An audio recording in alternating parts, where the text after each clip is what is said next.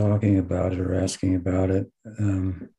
There's a verse in the Bhagavad Gita, 9th chapter, where Krishna says, Yat karoshi yadasnasi yat joshi didasi yat, etc. He says, whatever you do, whatever you eat, whatever you offer, give away, do it for me. And I'll accept that. So that is aropa-siddha-bhakti, karma-misra-bhakti. They're related, similar, if not the same in many instances. But that said, this refers to also things that we do because we have a body that aren't necessarily bhakti, but you have to do. So sleeping is not bhakti. It's not an anga of bhakti, but body needs to rest, so you need to sleep. So do it as an offering unto Krishna. So in that sense, we do uttam bhakti, of which there are many limbs that engage the body, the mind, and speech, and so forth. And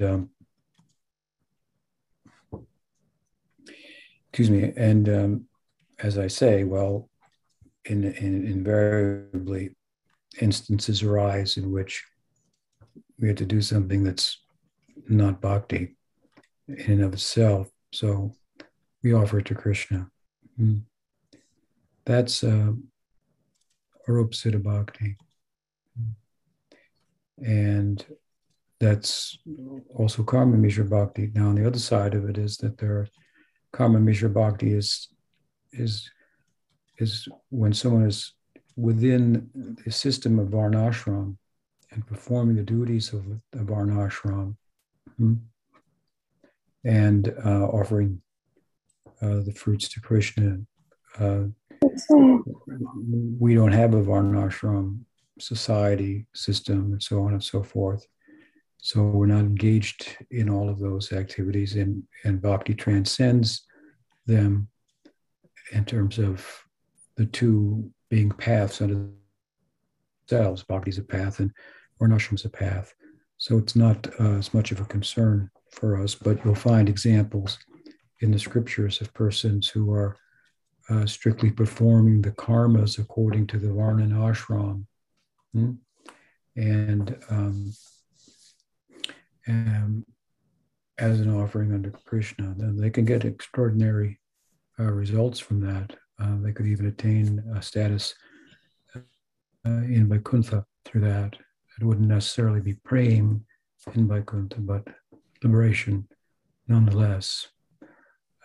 But that's not our concern, really, as I say, because we don't live in a varnashram society. So our concern is with uttam bhakti, which is not covered by gyan or karma. With regard to karma, that means that we don't think, as some people might, for example, in a varnashram community and society, that if I don't do this particular karmic duty relative to my psychophysiological makeup that's ordained in the scripture, well, I'm going to get a negative result and my bhakti will be negatively affected. Or if I do this particular prescribed duty, my bhakti will be enhanced. That's a disposition in which one's sense of bhakti is covered by karma. The fact is that if you don't do it, or if you do it, it's not going to affect negatively or positively your bhakti. Bhakti runs on a different track. Sometimes the two can run together, but the varnashram and bhakti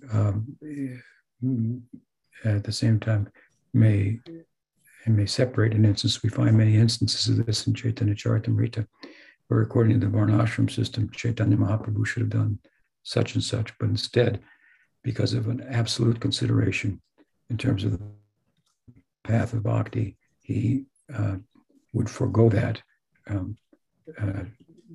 duty, responsibility, that mandate, and instead embrace what bhakti dictated in that particular instance.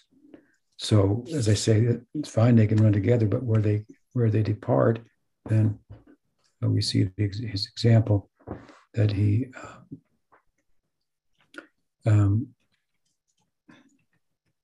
his default, if you will, was bhakti.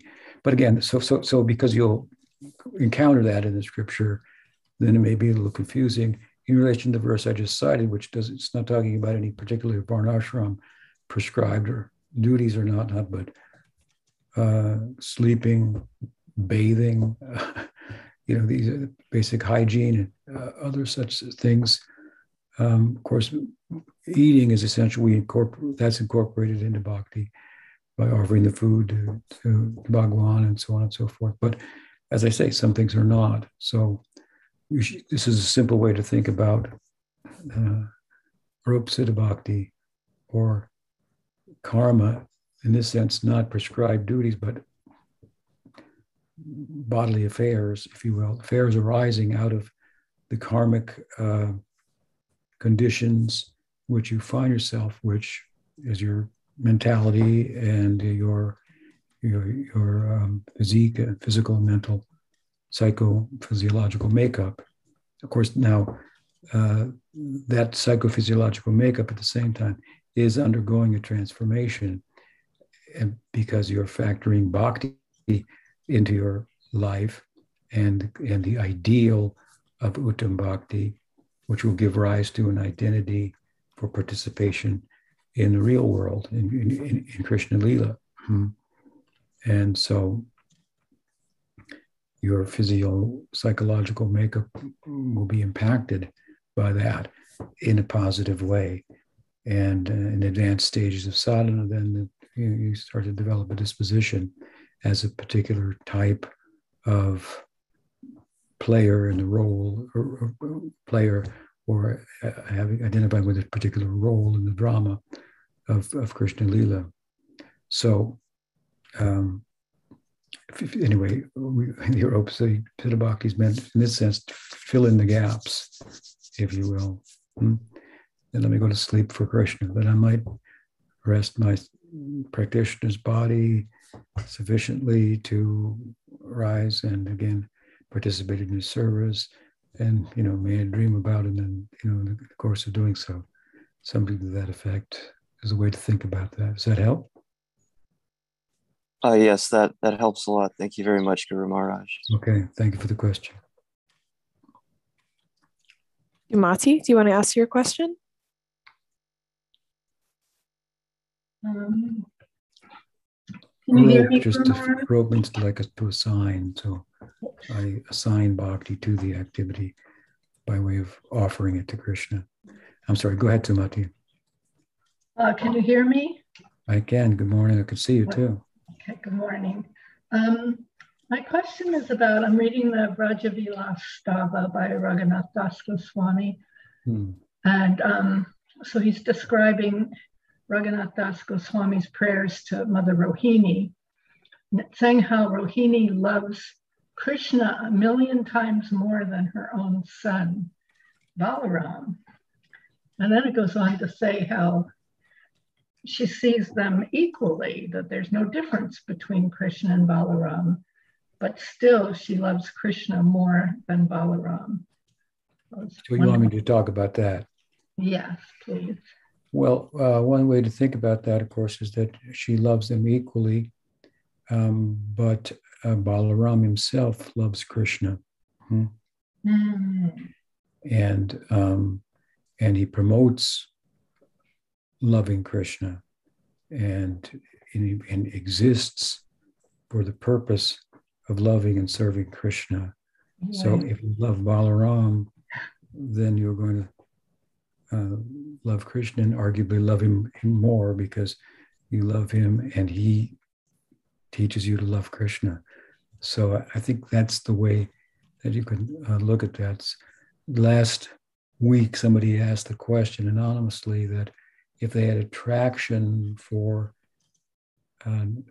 Sakyarasa as a friend of Krishna, who's not involved in Krishna's romantic life, that's called a priya saka, whose sakiras is keval, it's just pure sakiras, not mixed at all with madhurya, which would be a friend who's also sympathetic to Krishna's romantic life and participates in it by assisting him. And that devotee was asking about that and said that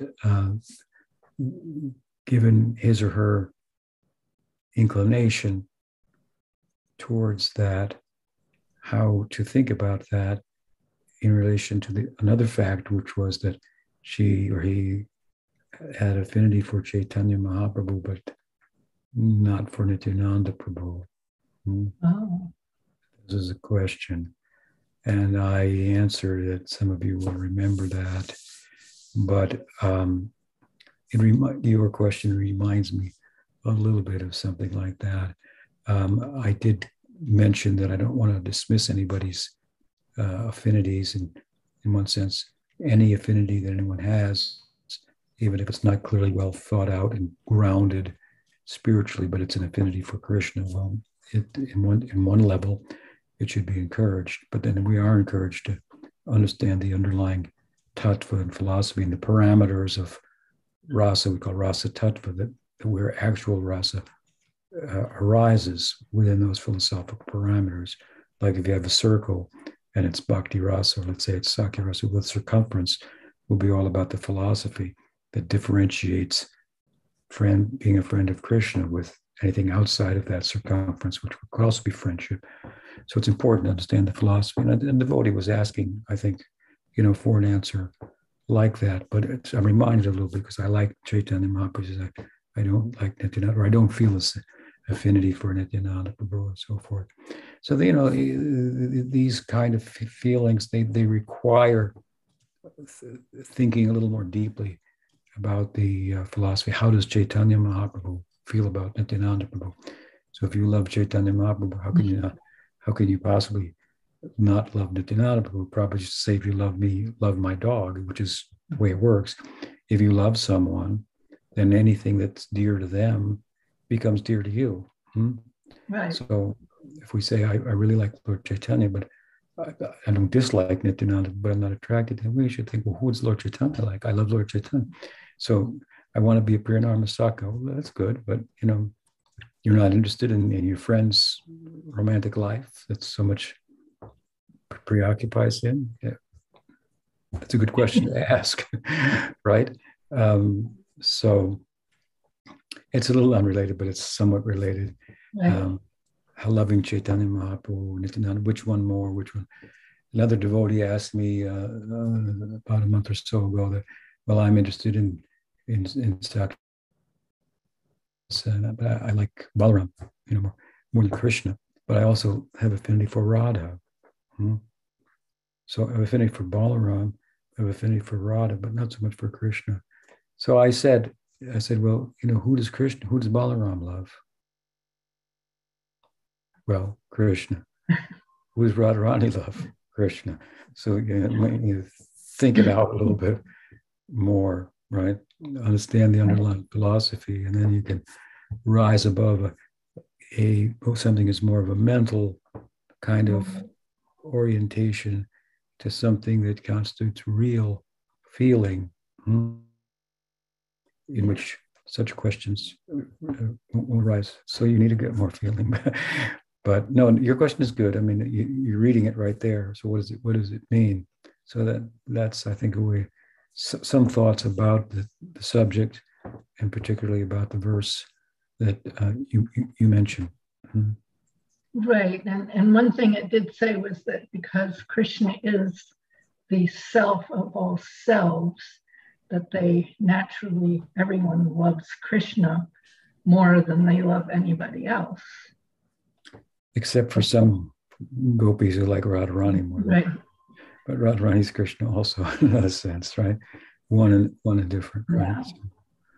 But I knew you would have something more to say, so.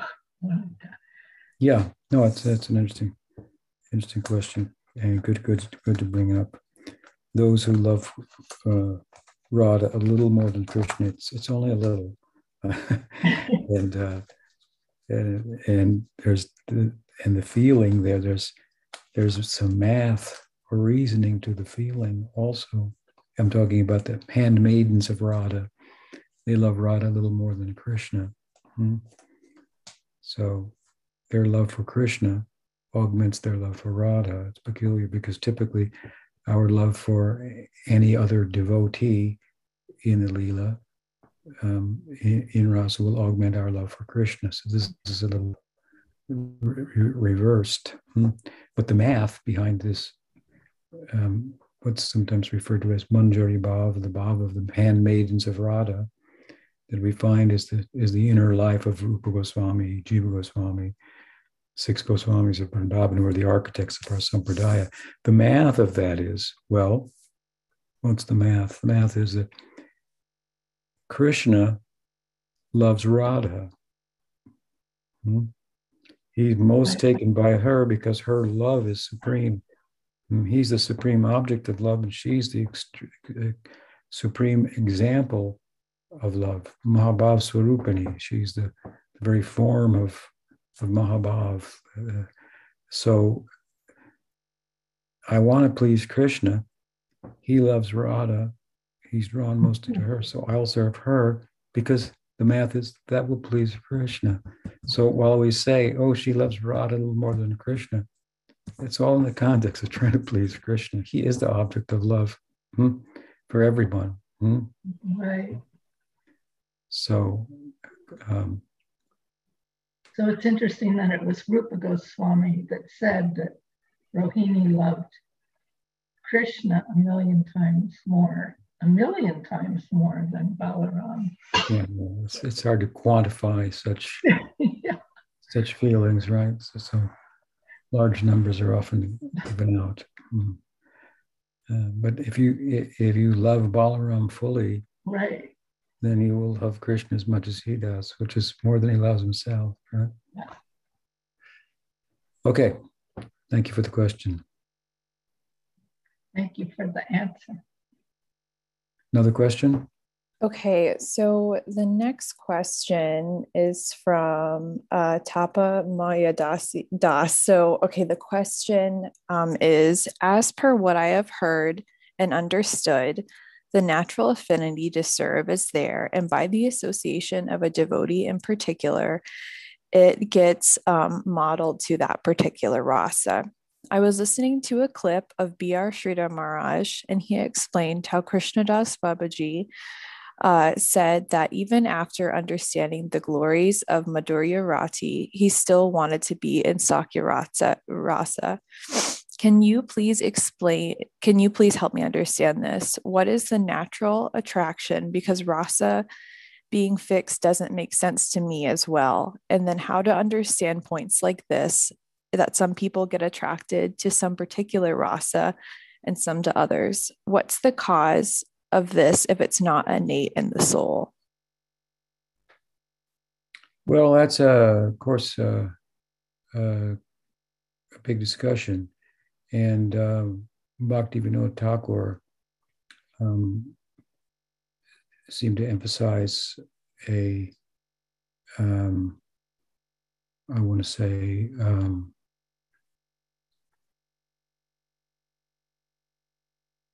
the idea that bhakti was inherent and it required sadhu sangha.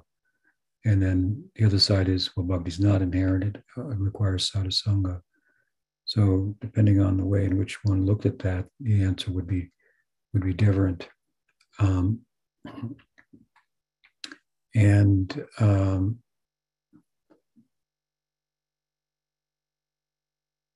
there could be a third way of answering it as well. So I think that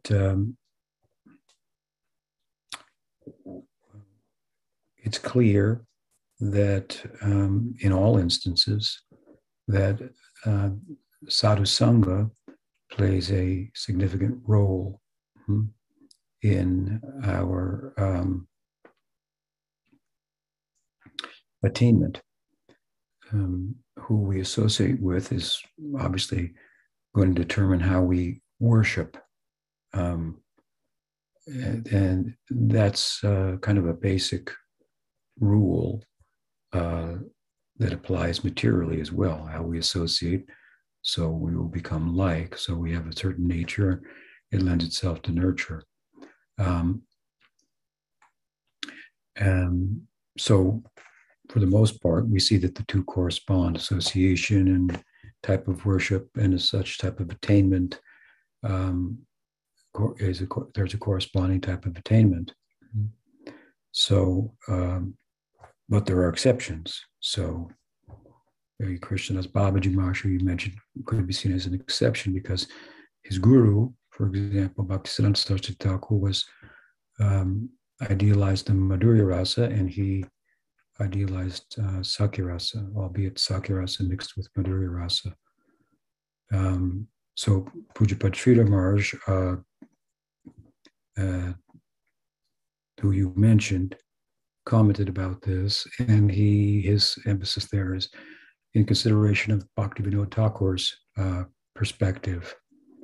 And so he would say that inherent in some sense, some have reasoned in a teleological sense, the jiva is by its very nature a das of God. It exists, that means to say, for the purpose of serving God. Its purpose in life, that means teleological, its purpose is fulfilled in servitude to Bhagwan. It's hard to get around that point. I think this is the idea of Bhaktivinoda Thakur's title to his book, Jaiva Dharma. There's a dharma to the dharma, in this sense, means teleological. There's a purpose for which the jiva exists, and it is ultimately to serve God. And then there are different forms of serving God, even merging with Brahman as a form of service to God. Or one has to engage in service, in bhakti, to, let's say, to attain that status.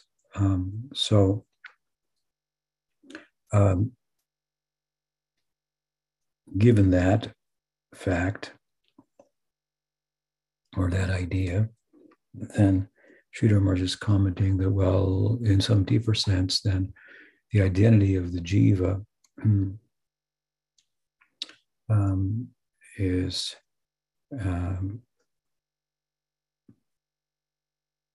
I want to say, spiritually speaking, is predestined. There are statements to the effect that, for example, comments that have been given for generations on Priti Sandarbha with regard to the Siddhadeha, that more or less inform us that the Siddhadeha's spiritual forms are unmanifest but eternally existing, and those forms will be united with the devotee in his or her attainment of prema. So they're already existing. You could argue, well, the guru is the representative of Krishna. Sure, the guru is the bearer of bhakti. Krishna follows bhakti, but the devotee follows Krishna. It gets kind of circular.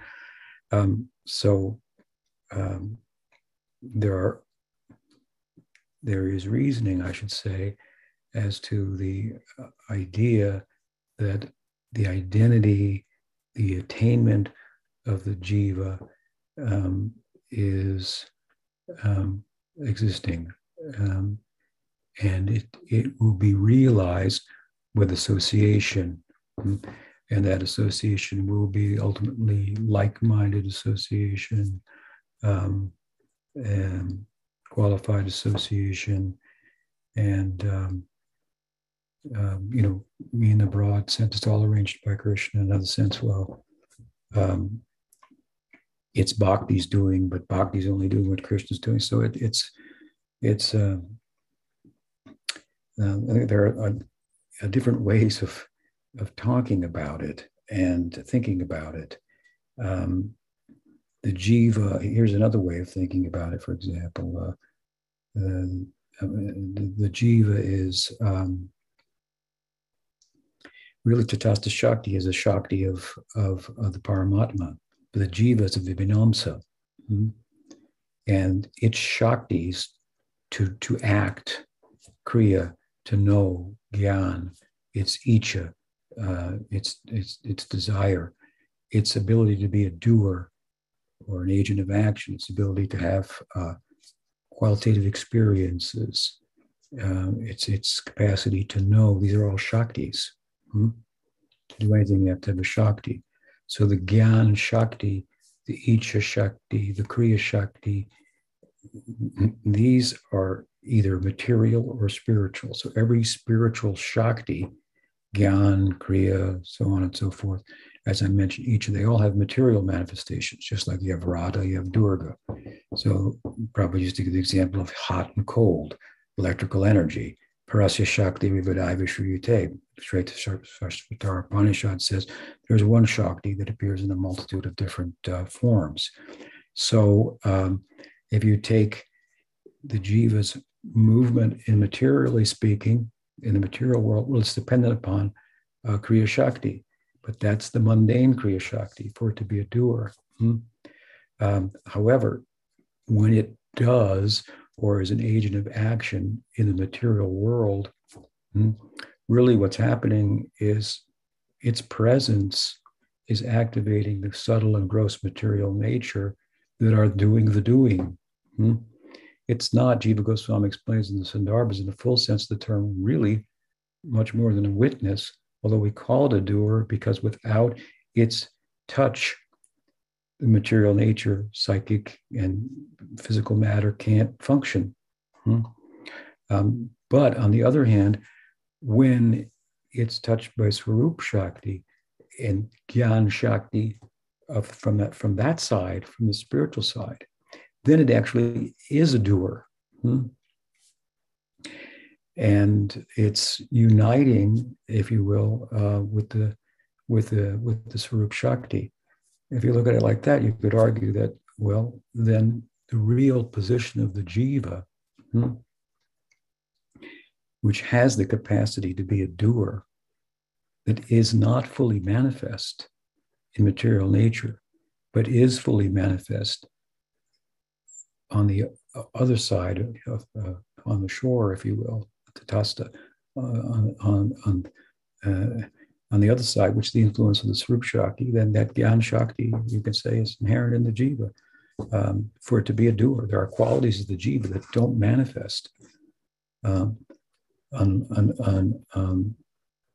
it's liberated from material existence. So, anyway, so that's it. Now, Padmanabha has written a book all about the idea that bhakti is only given and is not inherent. That's different from the way I just talked about it, and that he's done a long. That's quite a lengthy book about that. Most of the articles have been published that he drew the book from, so you're probably familiar with that idea. But even here in Adadarya, my disciple Vrindaran has written 8 or 10 articles based on the Sandarbhas, questioning the way in which some of the Sandarbhas have been looked at to arrive at certain conclusions. So let's go back to Padmanabha's efforts and so forth. At the onset of his book, he calls for a Socratic type of, discussion about these topics and so forth. That he would like to participate in, rather than writing a book that is just pushing some dogma, if you will, on others. So, since he started writing those articles, there are some other, Sundar Gopal's another person who wrote some memoirs, tried to answer some of his positions in the later part of his book, which he gleaned, Maharaj, from the oral presentations of Sundar Gopal on the topic, although Sundar Gopal is writing out a whole dissertation on it, which would probably be more in depth, I would assume. And so there's another one there. So at this point, I have been on either side or in the middle as well of this equation. And I think, and I'm sure I've confused you and others just from what I've said right now. Perhaps I have, but I think the long and short of it is we would be fine, I think, to gravitate. It's important to know the Siddhanta, but not everybody is going to have the same capacity intellectually or interest. Some are driven by that. Some are driven by a simple ruchi, a simple kind of just taste, just like Krishna. It doesn't matter. Now that latter person still has to fall within certain philosophical parameters. Bhakti Vinod says, there is an artha called Brahma Tattva, confusion about tattva. But when he explains what that is, he's talking about things like you have to understand Vaishnavism as opposed to Advaita Vedanta. These are more, more basic arguments than fine details that have to be in place. So to revert to the Buddha avatar who was asked a similar question about how did we get here, he said, well, if you're shot by an arrow, it's not a good idea to sit and wait to pull it out before you find out, where it came from. You'll die in the process.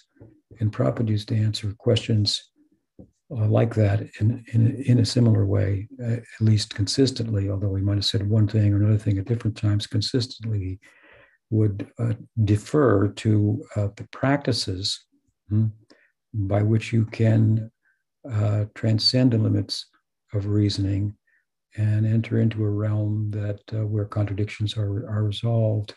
So what's the source of your identity? We can say the source will be the hearing and chanting that you'll do.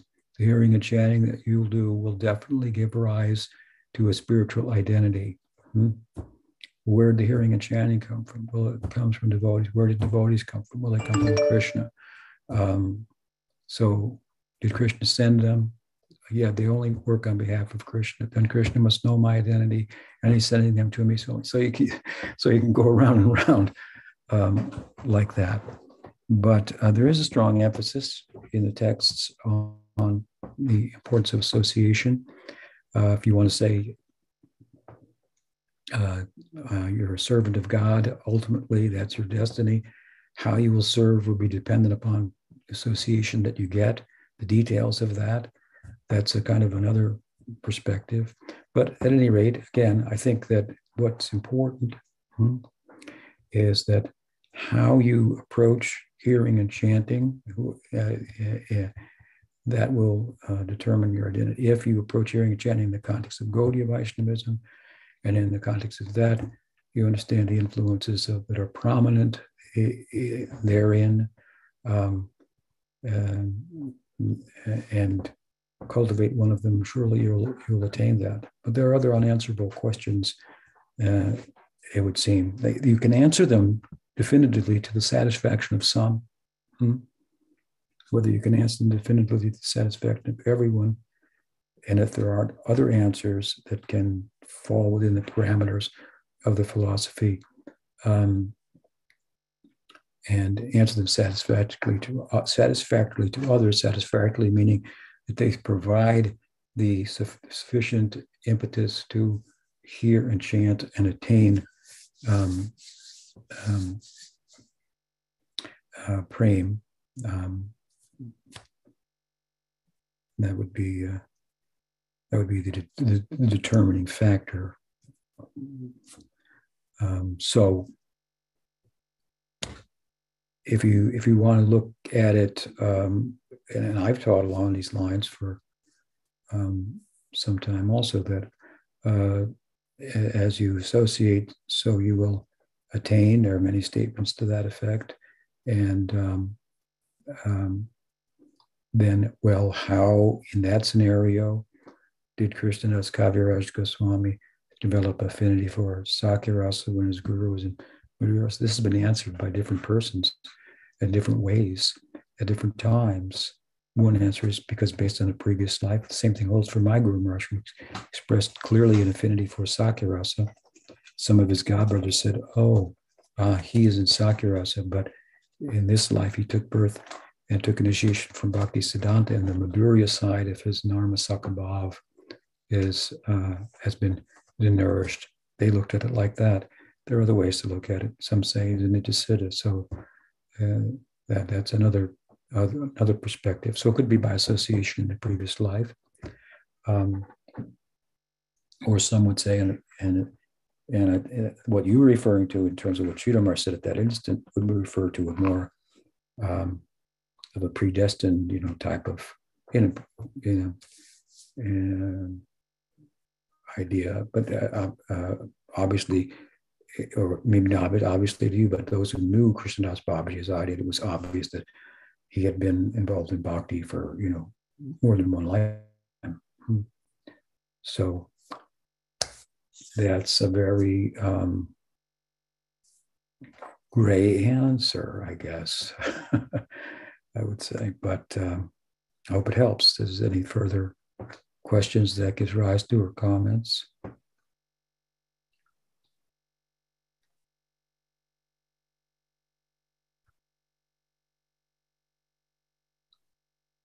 Hello? I could, okay. Could you hear me? I could hear you, yeah. Okay. I was just giving room if there were any questions, any follow-up questions. So Sajan looks like he has one. Go ahead. Oh, I can't hear him. Can you hear him? I can't wait. No, I can't hear him either. Try the mute original audio. Do you have that? English and mute original audio? I can't hear you, Sajan. I can't either. Okay. Someone said that Madhavan has a follow-up, and maybe we'll check back in with Sajan. Pranams, Guru Maharaj. Can you hear me? Yes. I was wondering basically, I was reading Bhakti Rasamrita Sindhu, and Rupa Goswami talks about how in Raganuga Bhakti, one has to follow, or one's qualified for Raganuga Bhakti when one develops lobha or greed. And at that point, one's no longer dependent on the logic and rules of the scripture. And he distinguishes that from Vaidhi Bhakti, in that one is dependent on logic and rules of the scripture until one develops bhava. And Vishwanath comments that Raganuga Bhakti is special in that it's when one develops greed, not when one develops bhava, which seems to be suggesting that lobha is attained before bhava. Whereas I've often understood that lobha is a high thing that comes. So I was wondering if you could talk about that. Well, lobha means, Jiva Goswami translates lobha as ruchi. And I think that Rupa Goswami translates it more accurately or more literally as greed. Greed is a peculiar word because greed is not a good quality, but a greed for Krishna, that's a good quality. So ruchi, taste, attraction, same idea. And I think that what you find is that there is a gradation in this, the way that ruchi or lobha is talked about. Ruchi here ruchi refers to a stage in sadhana bhakti, but here it's not talking about that. We're talking about just a taste. Your practice is driven by taste. An example of this to help us would be that mother cares for a child. Babysitter also cares for the child. The latter is Vaidhi Bhakti, the former is Raga Bhakti. So the babysitter is caring for the baby because she's supposed to care for the baby. This is her duty. It's the right thing to do. She's been hired to do this. It's supposed to be done right. She loves the baby too. Babysitters like babies. But the mother she cares for the baby in a spontaneous way. Not because she's supposed to. This is the right thing to do, but spontaneously. So that's Raga Bhakti, and the babysitter is Vaidhi Bhakti.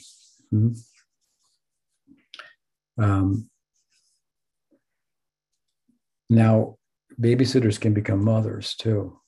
So you could argue that, well, when the babysitter gets pregnant, now she's going to have her own baby. So she's starting to move in the direction of having that spontaneous care for her child. But it hasn't fully manifested yet. So I think there's a way of talking about lobha on a scale. Jiva Goswami talks about lobha on a scale with his term ajata lobha raganuga bhakti, or ajata ruchi, without that taste, having that ideal. So even that ideal is an ideal that corresponds with the spontaneous greed for love of Krishna that we see in his associates. So if you're attracted to that, the way in which Radha loves Krishna, the way in which Sri Ram, his friend, loves Krishna and so forth, just hearing about that, you find that attractive. So you're identifying with that motivating force, if you will, that affinity, that love, although you don't have it. Still, you have some of it, some sense of it. So I think that you'll find that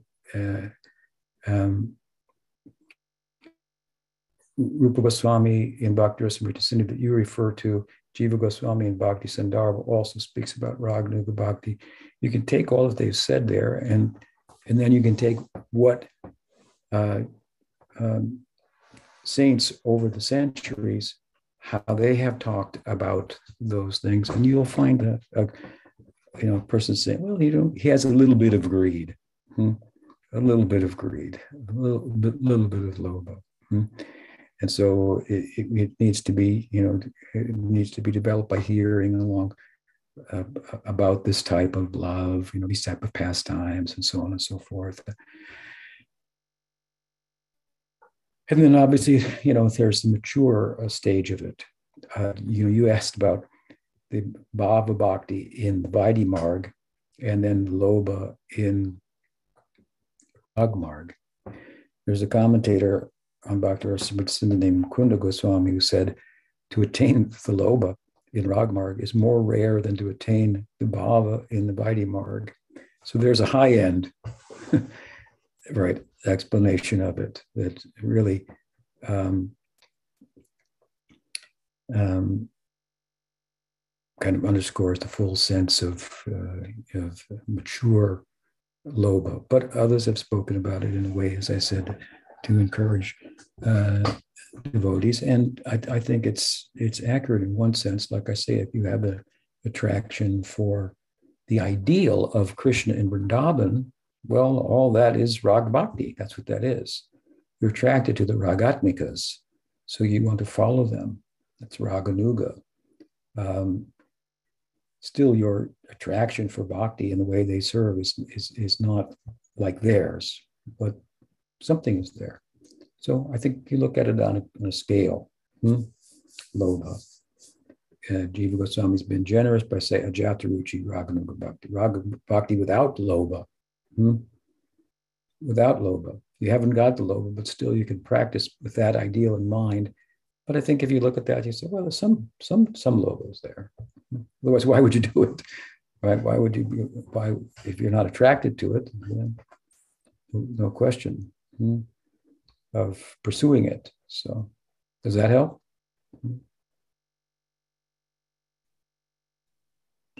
Yes, it does. Thank you, Guru Maharaj. I have one follow-up. Describing Ajataruchi Raganuga Bhakti as Vaidhi Bhakti, was that first expressed by Bhakti Vinod, or was that expressed by other acharyas previously? What? Ajataruchi Raganuga Bhakti? Yeah, sometimes calling that Vaidhi Bhakti. I've heard different people use that term. I don't think it's relative to Bhakti Vinod Thakur, because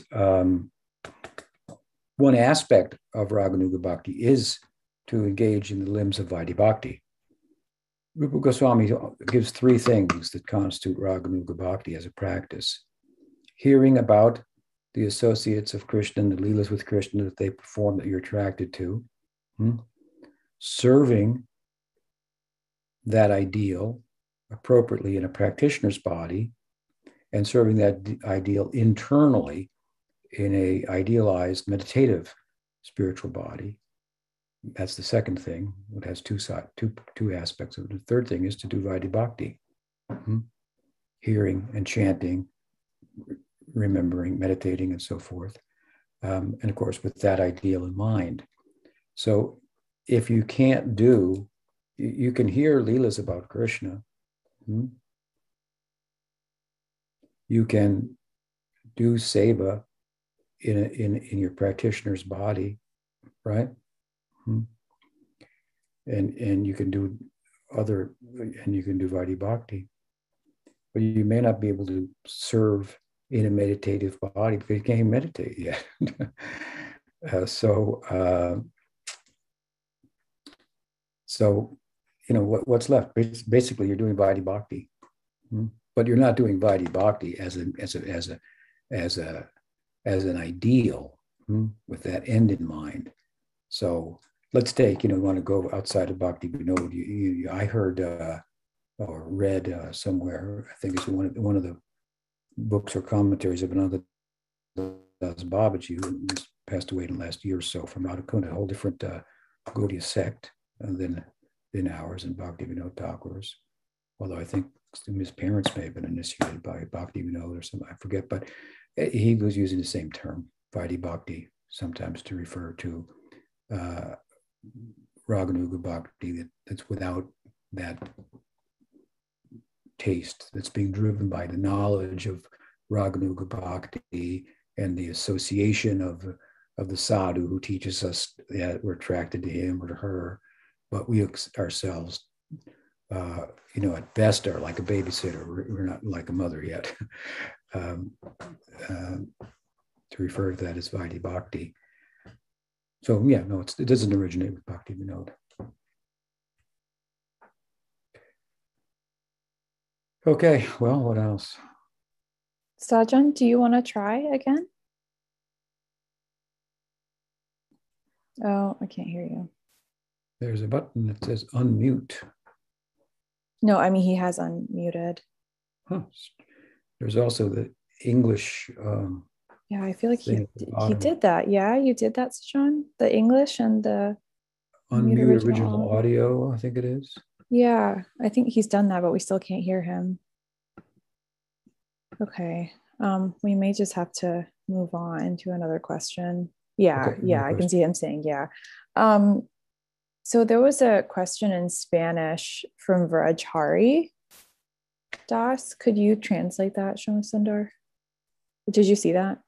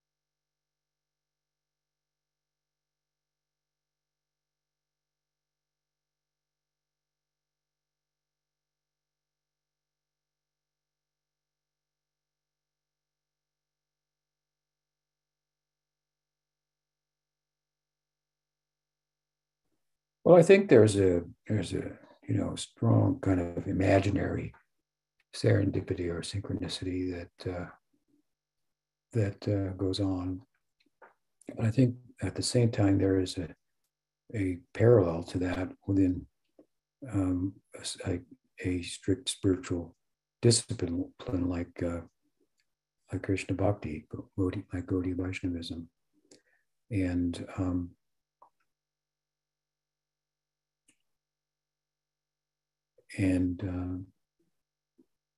as such, when we find such, I mean, I'm speaking of more than just, there are coincidences, obviously. So you want to distinguish between a coincidence and something's happening because, let's say it's God's will. I'm serving God, and it's been arranged, and I met him over here, and just see that one relates to this connection over here and there and so forth.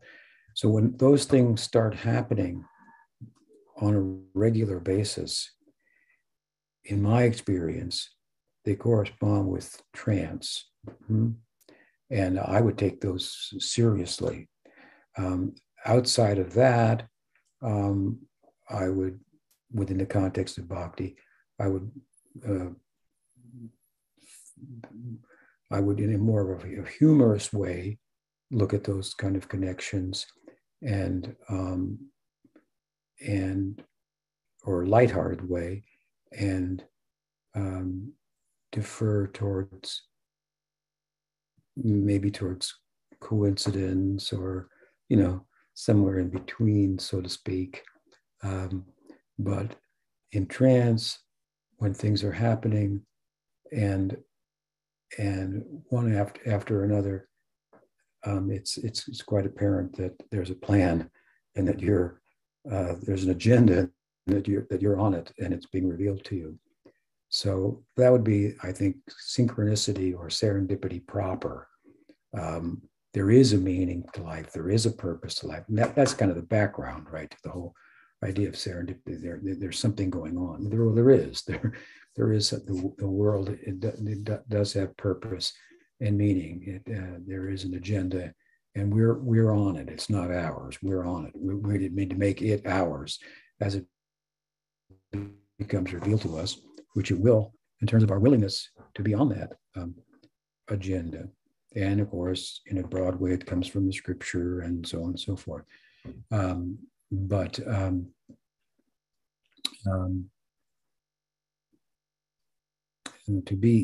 To be actually tuned into that, so to speak, then that's there's no questions asked at that point. It's obvious. So I hope that helps. That's a short answer to a question, but it brings us to the end of our time this morning. And nice to speak with you all. I hope to be available next week as well. Sorry if there's some questions that didn't get answered this morning, but you can save them over till next week. Thank you. Did the broadcast come through, Archon? Or did the what come through? The broadcast, no problem. Yeah. It's okay. Yeah. Well, thank you all got very it on much. YouTube. Haribol. Haribol. Okay, let me announce. Archana, do you want to stop the recording? Sure. For YouTube? Okay.